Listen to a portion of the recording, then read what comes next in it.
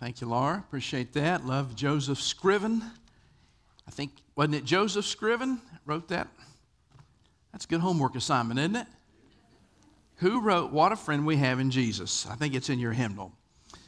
Glad you're here this morning, and I want to say a special welcome to our modern service today. And I meant to thank all of our volunteers who took vacation time to go to camp and World Changers. We should never minimize, certainly the adults that give up a week of their time to go and be chaperones on these trips. God bless you. 2 Kings 5:20 today, 3 steps of greed. The 3 steps of greed. 2 Kings 5, verse 20, that's page 387. If you want to use a pew Bible, page number 387.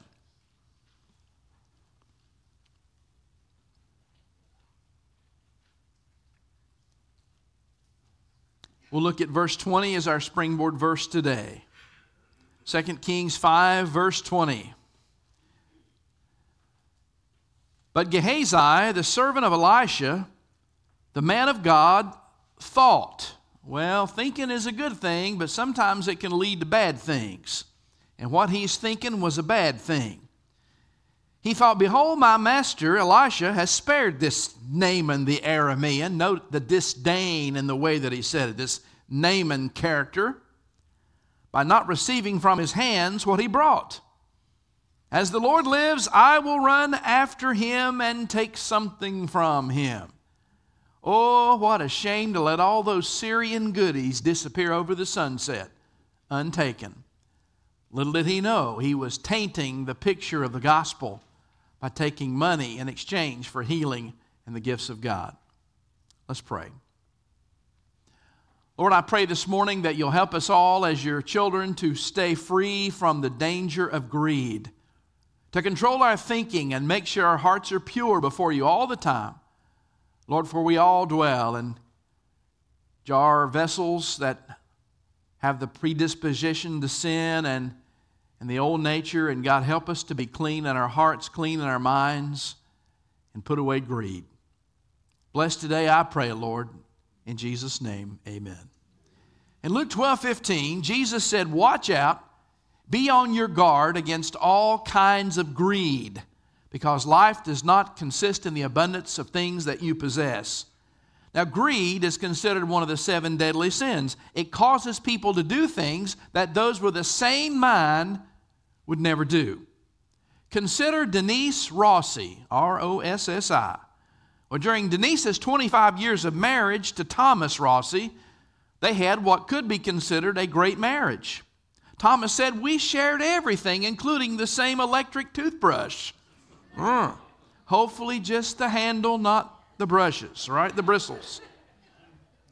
Then one day in early January 1997, out of the blue, Denise said she wanted a divorce, and she wanted one in a hurry.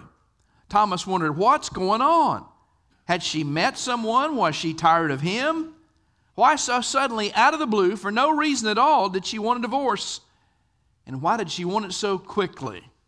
Well, Thomas didn't understand it, could not understand it. One day, however, he went to his mailbox, and he got a piece of mail that said, our company helps lottery winners just like you receive a lump payment for their lotto winnings. Thomas thought, what in the world, lotto winnings? I don't have any lotto winnings. What are they talking about? At the divorce proceeding, Judge Richard Denner said to Mrs. Rossi, before I can grant this divorce, I must first charge you with violating the state's asset disclosure laws. As a result, it's my judgment, Mrs. Rossi, that your husband Thomas be given the entire $1.3 million winnings you recently received in winning the California lottery. And you, Miss Rossi, I'm still quoting, receive nothing, not 1 penny. Supreme Court Judge Denner determined that Mrs. Rossi had told other friends she concealed her winnings from her husband because she didn't want her husband getting his hands on her money. Here was a couple that shared the same bathroom, shared the same electric toothbrush, but sadly greed got the best of her, and she would reap what she had sown. You know, the Bible's filled with examples of greed and how people suffer from it. God told Joshua, tell the people when Jericho collapsed and the walls come a-tumbling down, do not take any of the spoil of the city, for it all is to go in the Lord's treasury. Sure enough, the walls collapsed. Israelites took the city, and a man named Achan saw a Babylonian robe, 200 shekel bar of silver and a 50 shekel bar of gold. And he saw it, and he coveted it, and he took it, and he hid it. And what did it end up costing him? It cost him his life. Greed.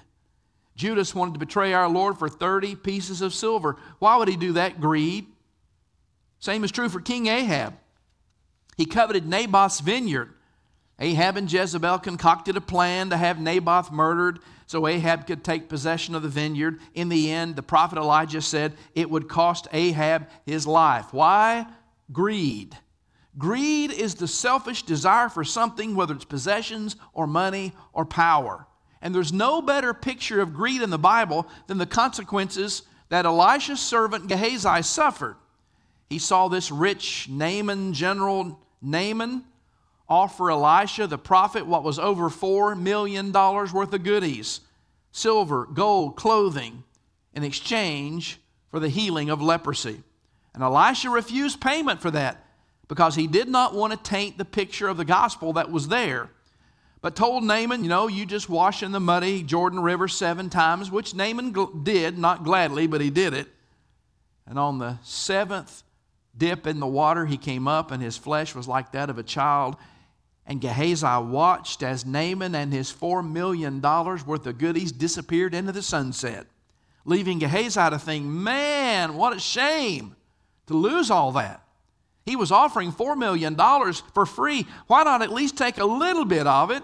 Why let all the Syrian loot go to waste? The Syrians were enemies.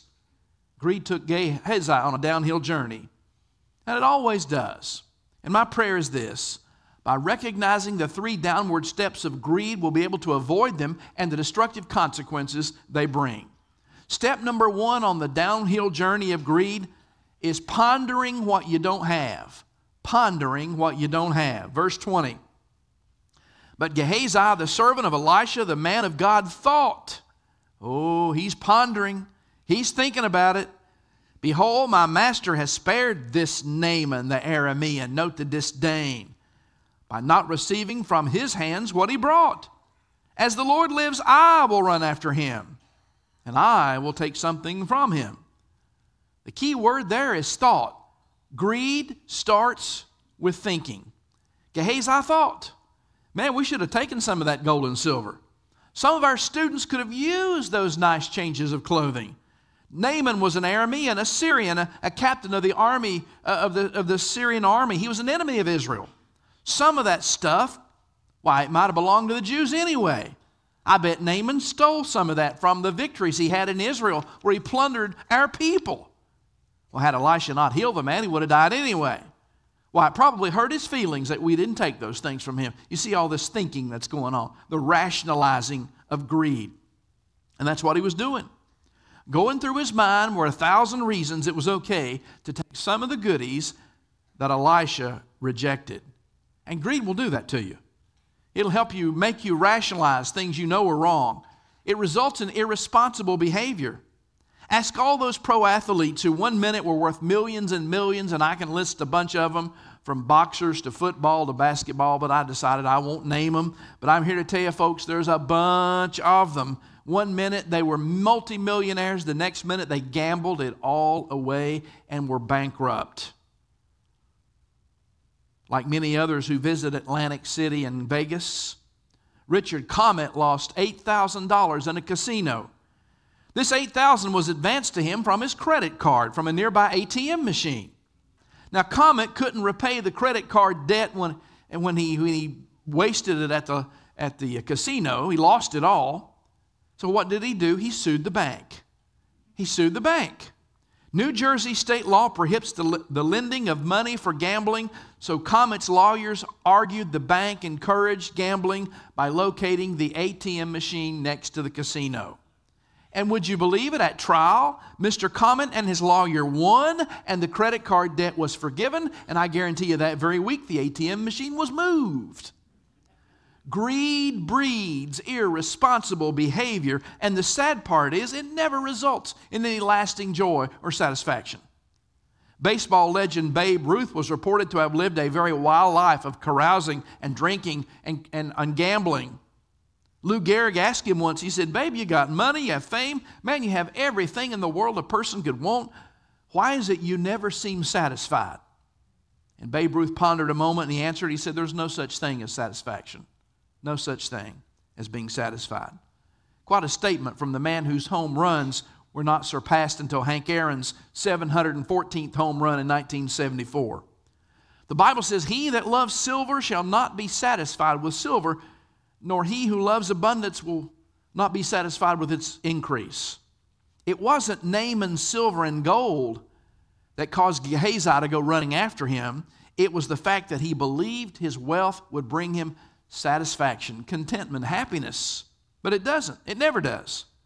He thought about the silver and designer clothes, and he just could not shake the feeling that, man, we are entitled to that. That should be mine. We should have that. In chapter 6, Elisha and the seminary students are going to be cutting down some wood to try to enlarge their cabin for where these prophets live, these preachers. And they'd outgrown the old cabin, and Gehazi probably thought, well, we need the wealth to build a bigger campus. That sounds pretty pious, but the fact was, if you look at verse 22, you hear him tell a lie about two students who needed some help. And so Gehazi carried the silver and clothes not to the two students up in northern Israel, but he carried it back to his own home. He wanted it for himself and not for others. And friend, there was a reason Elisha the prophet refused taking payment for the healing, and that was because he did not want to send a message that God's gifts and healing have a price tag which we can pay. If we just have enough money, we can buy the gifts of God. Friend, eternal life is a gift we cannot pay. Divine healing is a gift, if God heals, that we cannot pay. Taking money from an unbeliever sent the message that God's gifts can be bought and purchased, and they cannot be. And that's why Naaman's gifts were rejected by Elisha. In 1969, actor Richard Burton gave his wife Elizabeth Taylor a pear-shaped 69-carat diamond. 69 carat. I don't know how big that is, but probably bigger than a golf ball. That's a big rock. When they divorced in 1979, Taylor auctioned it at an auction for $5 million to build a hospital in Botswana.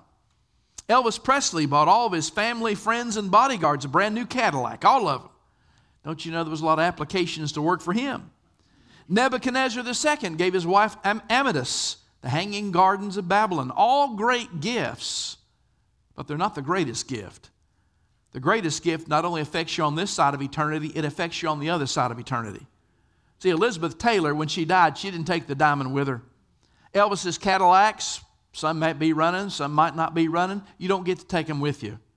But the greatest gift that God gives lasts forever, it lasts for now, and it lasts beyond death. Jesus paid for this gift with his death on Calvary's cross, and if we try to accept payment and gifts from those who received it, it's as if we're saying what Jesus did is unnecessary, and we can never say that. Or else we deserve the payment and the credit and the benefit for what he did for others. I think about Eve. She listened to the serpent's whispers. God's trying to keep something good from you. And she deserved the hidden fruit. She was tempted by greed. Satan tempted Cain into thinking that his vegetables were a whole lot nicer and bigger and better than Abel's sacrifice. He didn't have to do anything but bring it. So why was Abel getting all the praise? Greed was the problem. Greed tempted Ahab and Jezebel to kill Naboth for the vineyard.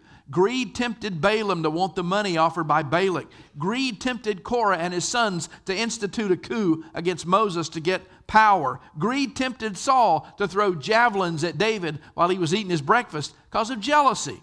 Greed tempted David to take Bathsheba, and Ananias and Sapphira to tell everyone, yes, we've given all the proceeds from the sale of the land, just like Barnabas. Where are the oohs and the ahs? Greed is what tempts people to buy things they cannot afford. That's a good moment. Let the holy hush just kind of fall, right? I've shared this before, but it's worth repeating. In 1950, did you know the average size house in 1950 was 1,100 square feet? Actually, 900 to 11 square feet. So that would make it more like 1,000 square feet. 2 bedrooms, 1 bath. Family of 8, right? All living in that little house. How in the world did our grandparents do that? Today, the average size house is 2,000 square feet, 4 bedrooms, 2 bath.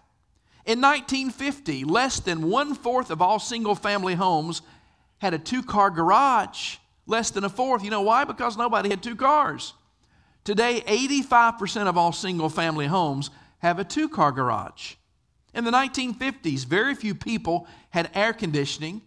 Today if I'd ask you to raise your hand if you don't have it, nobody would raise their hand. I'm not going to ask you, but I'm telling you, we all got air conditioning in Florida. In 1950, a family was considered rich if they had 1 car, not a nice car, a car. Today, almost every family has 2 cars. Many have 3 cars, and they're all nice. In 1950, it was a big deal to get Jell-O and a hot dog and a Pepsi for lunch. My mom used to tell me what a big deal it was on Friday night. Only once a week could they do it. They got to fry a hamburger and drink a Pepsi, and that was, man, they waited all week on Friday. You know, today, for $12 at Starbucks, you get a Starbucks coffee and a scone, and that's not even a big deal, right? 1950, the only appliance in some kitchens was a refrigerator. Most families had an ice box. Milk was left out in the milk box. Remember the milk box? Today we have a refrigerator in the kitchen, we have a refrigerator in the garage, and we have the extra freezer in the garage. In 1950, only the super rich flew in airplanes. And I mean prop, stinky airplanes. Today almost everyone flies on jets. Back in 1950, men wore suits and ties to get on an airplane, and women wore long dresses. Today, it's tank tops and spandex. I mean, you know, it's different times. I mean, you can't get on a plane anymore, and I go, whoa, whoa, whoa. Times are different. People weren't as greedy back in the day. Because you know what? When you don't know what everybody else has, so if you don't have it, you don't know what you missed.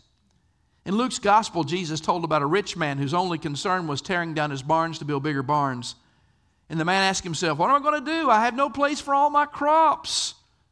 Oh, I've got so much. What am I going to do? I just have so much. And Jesus said, thou fool, tonight your soul shall be required of you. Then who's going to own all that you have?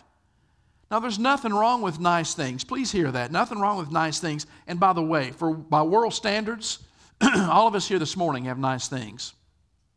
None of us in this building have starved to death, right? If you're alive, you haven't starved to death. But remember, our focus should not be on what we don't have. That shouldn't be our burning passion. Oh, I need that. I don't have that. I want that. I want that. I want that. I want that. I want that. No, the downward path starts when we ponder what we don't have instead of appreciate what we do. That's number one. Number two, pretending in order to get it. This is the next step in the downward step, pretending to get it. 21 to 25. So Gehazi pursued Naaman. And by the way, we know he wasn't just walking fast, he's running after him. When Naaman saw one running after him, he came down from the chariot to meet him, and he said, what's wrong? What's wrong? Is all well? He's breathing in and out. It's all good. It's all good. My master has sent me, oh no, saying, behold, just now 2 young men of the sons of the prophets have come to me from the hill country of Ephraim. Liar, liar, pants on fire. They didn't, right? And please give them, it's not for me, mind you, it's for them, a talent of silver and 2 changes of clothes. Why, he even showed his piety by not asking about the gold. Verse 23.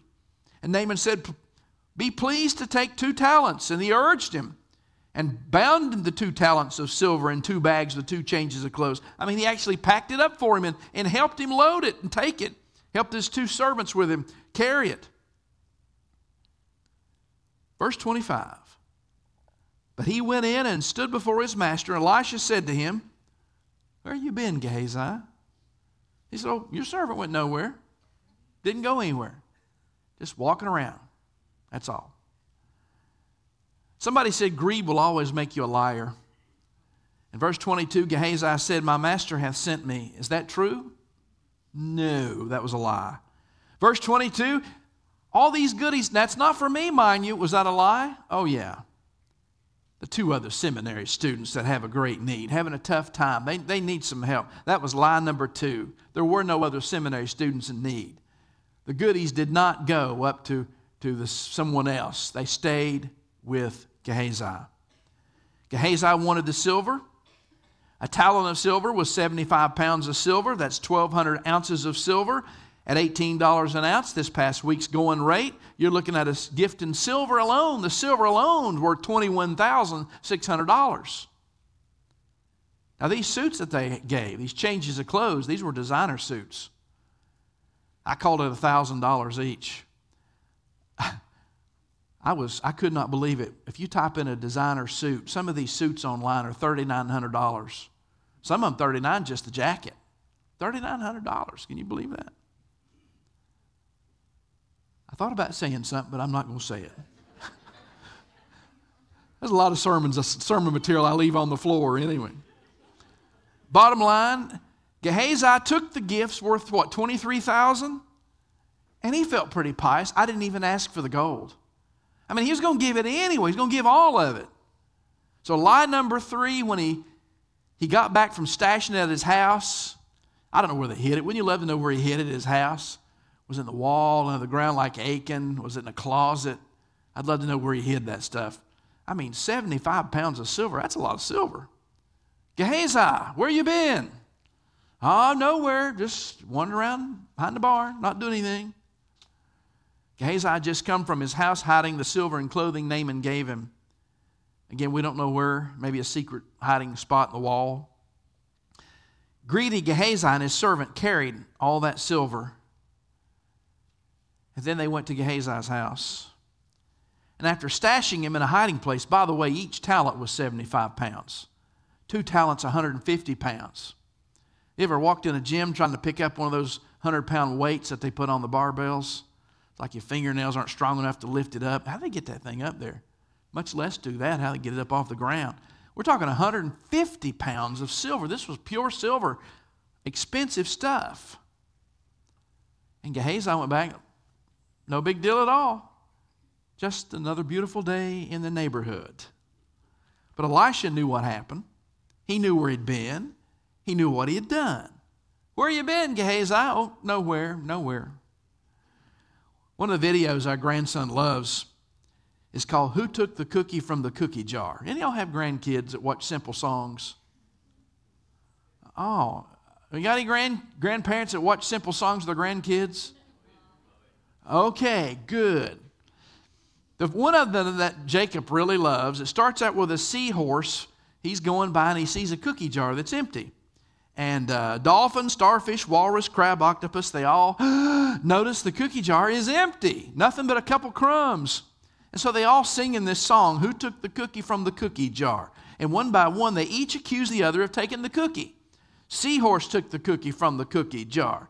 And the seahorse says, Who, me? And the other says, Yes, you. Seahorse says, Not me. And they all sing again, Then who took the cookie from the cookie jar?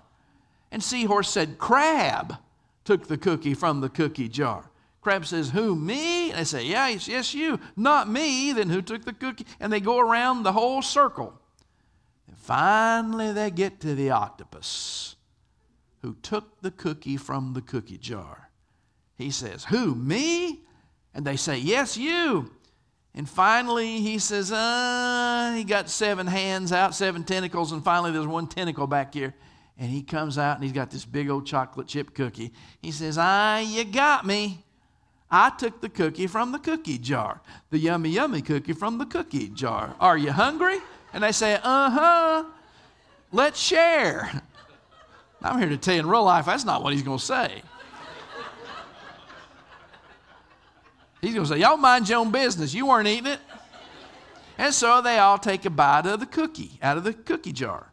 Now, the first time I saw that, I don't know if I told Jamie or I just thought it. You know, sometimes I think I tell her I didn't tell her, I just think. I thought, that's not Old Testament. Old Testament, you had to make restitution when you stole something. And that was a lot more than what you stole. A fifth part, what is that, 20%? If you're David that said pay fourfold, you're going to pay fourfold.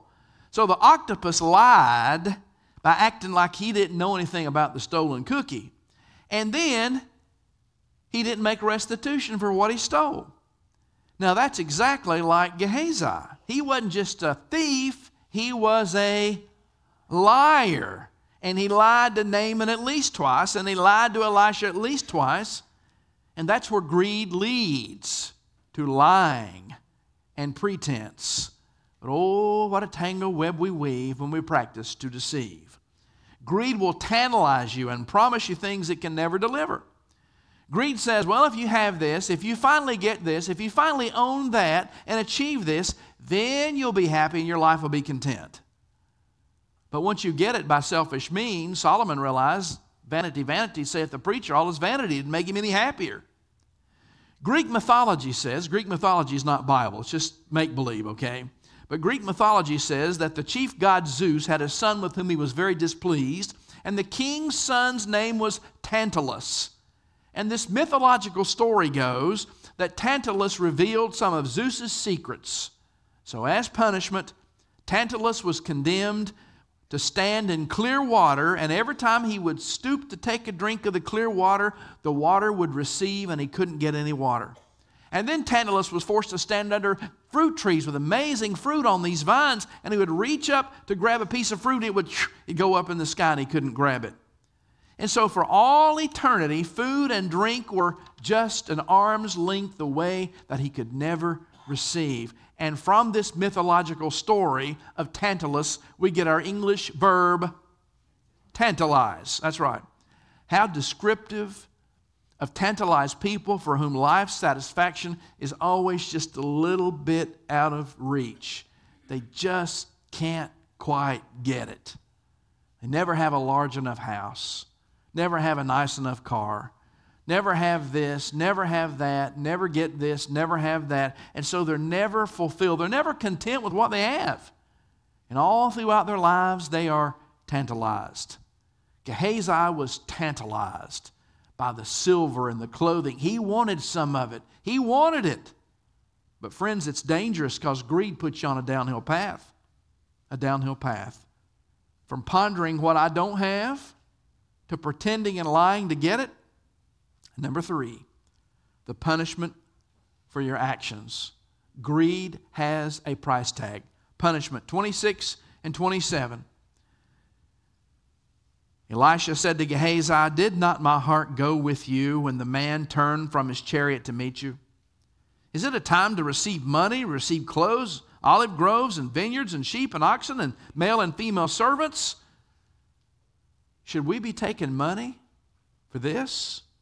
Therefore, the leprosy that Naaman had shall cleave to you, and your descendants forever. Ooh. So he went out from his presence, a leper, as white as snow. God revealed Gehazi's whereabouts to Elisha. And so Elisha said, where you been? He said, nowhere. He cut to the chase. He said, man, is it time to receive money and clothes and material things?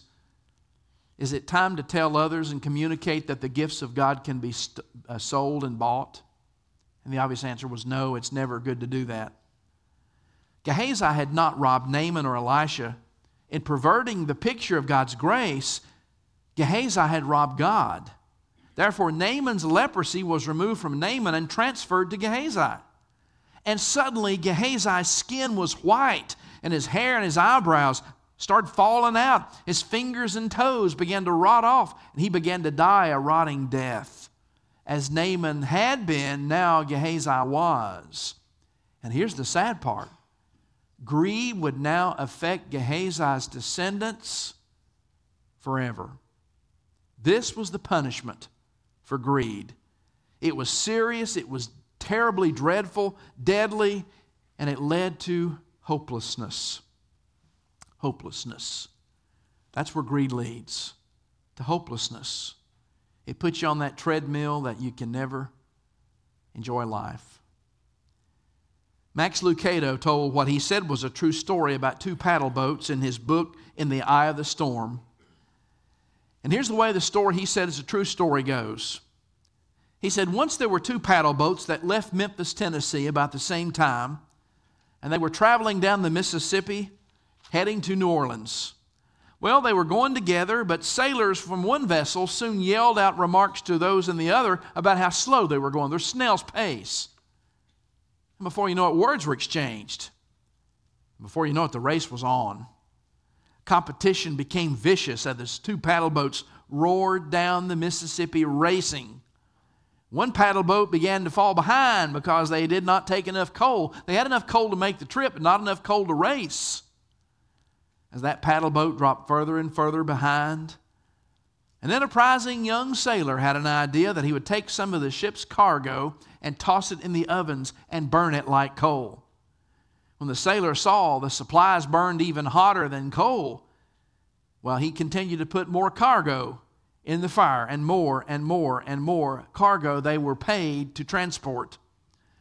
Well, don't you know, to the surprise of the other paddle boat, the other boat that had fallen so far behind suddenly went roaring past them, went right by them, and won the race.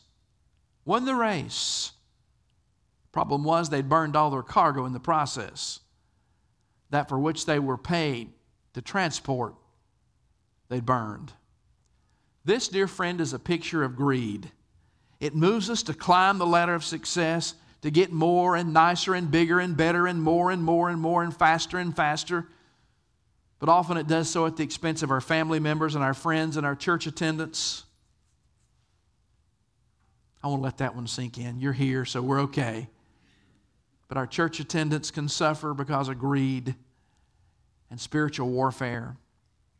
Once again, God said, he that loves silver shall not be satisfied with silver. He that loves abundance will not be satisfied with its increase.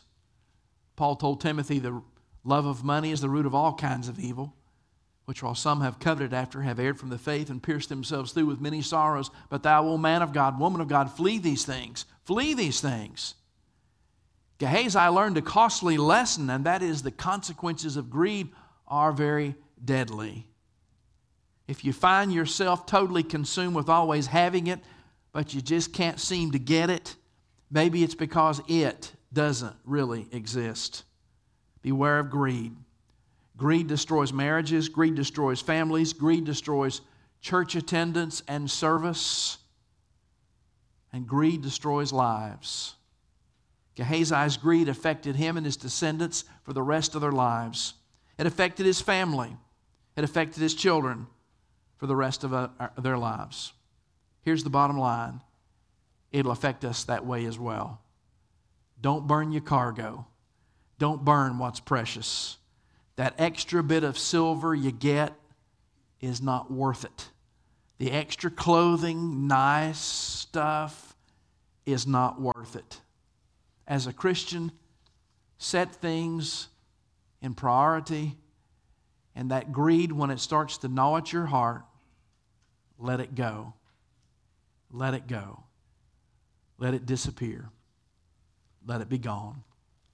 Prioritize what matters. Let go what doesn't. Let's pray. Lord, I pray that the warning we've heard today from the true narrative and story of Gehazi would challenge us to make sure we always take inventory of our motives and our level of spiritual contentment and service. And God, help us to not miss the priorities of what matters in time and eternity. Lord, I pray for no one watching this morning, no one in our modern service, no one in this building, God, that church would be the last rung on the ladder of importance. If there's nothing else, then, well, church.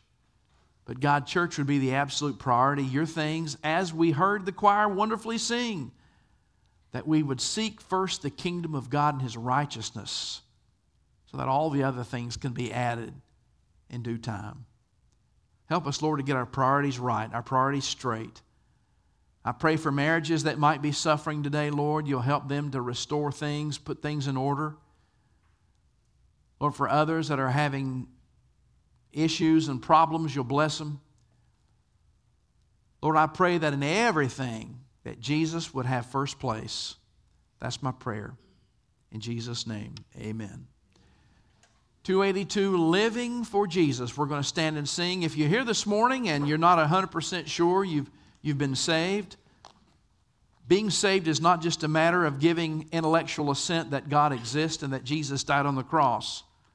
James 2:19 says, even the devils believe and tremble. They believe that. It's a matter of, are you a follower of Christ? Are you His fully devoted follower today? Are you?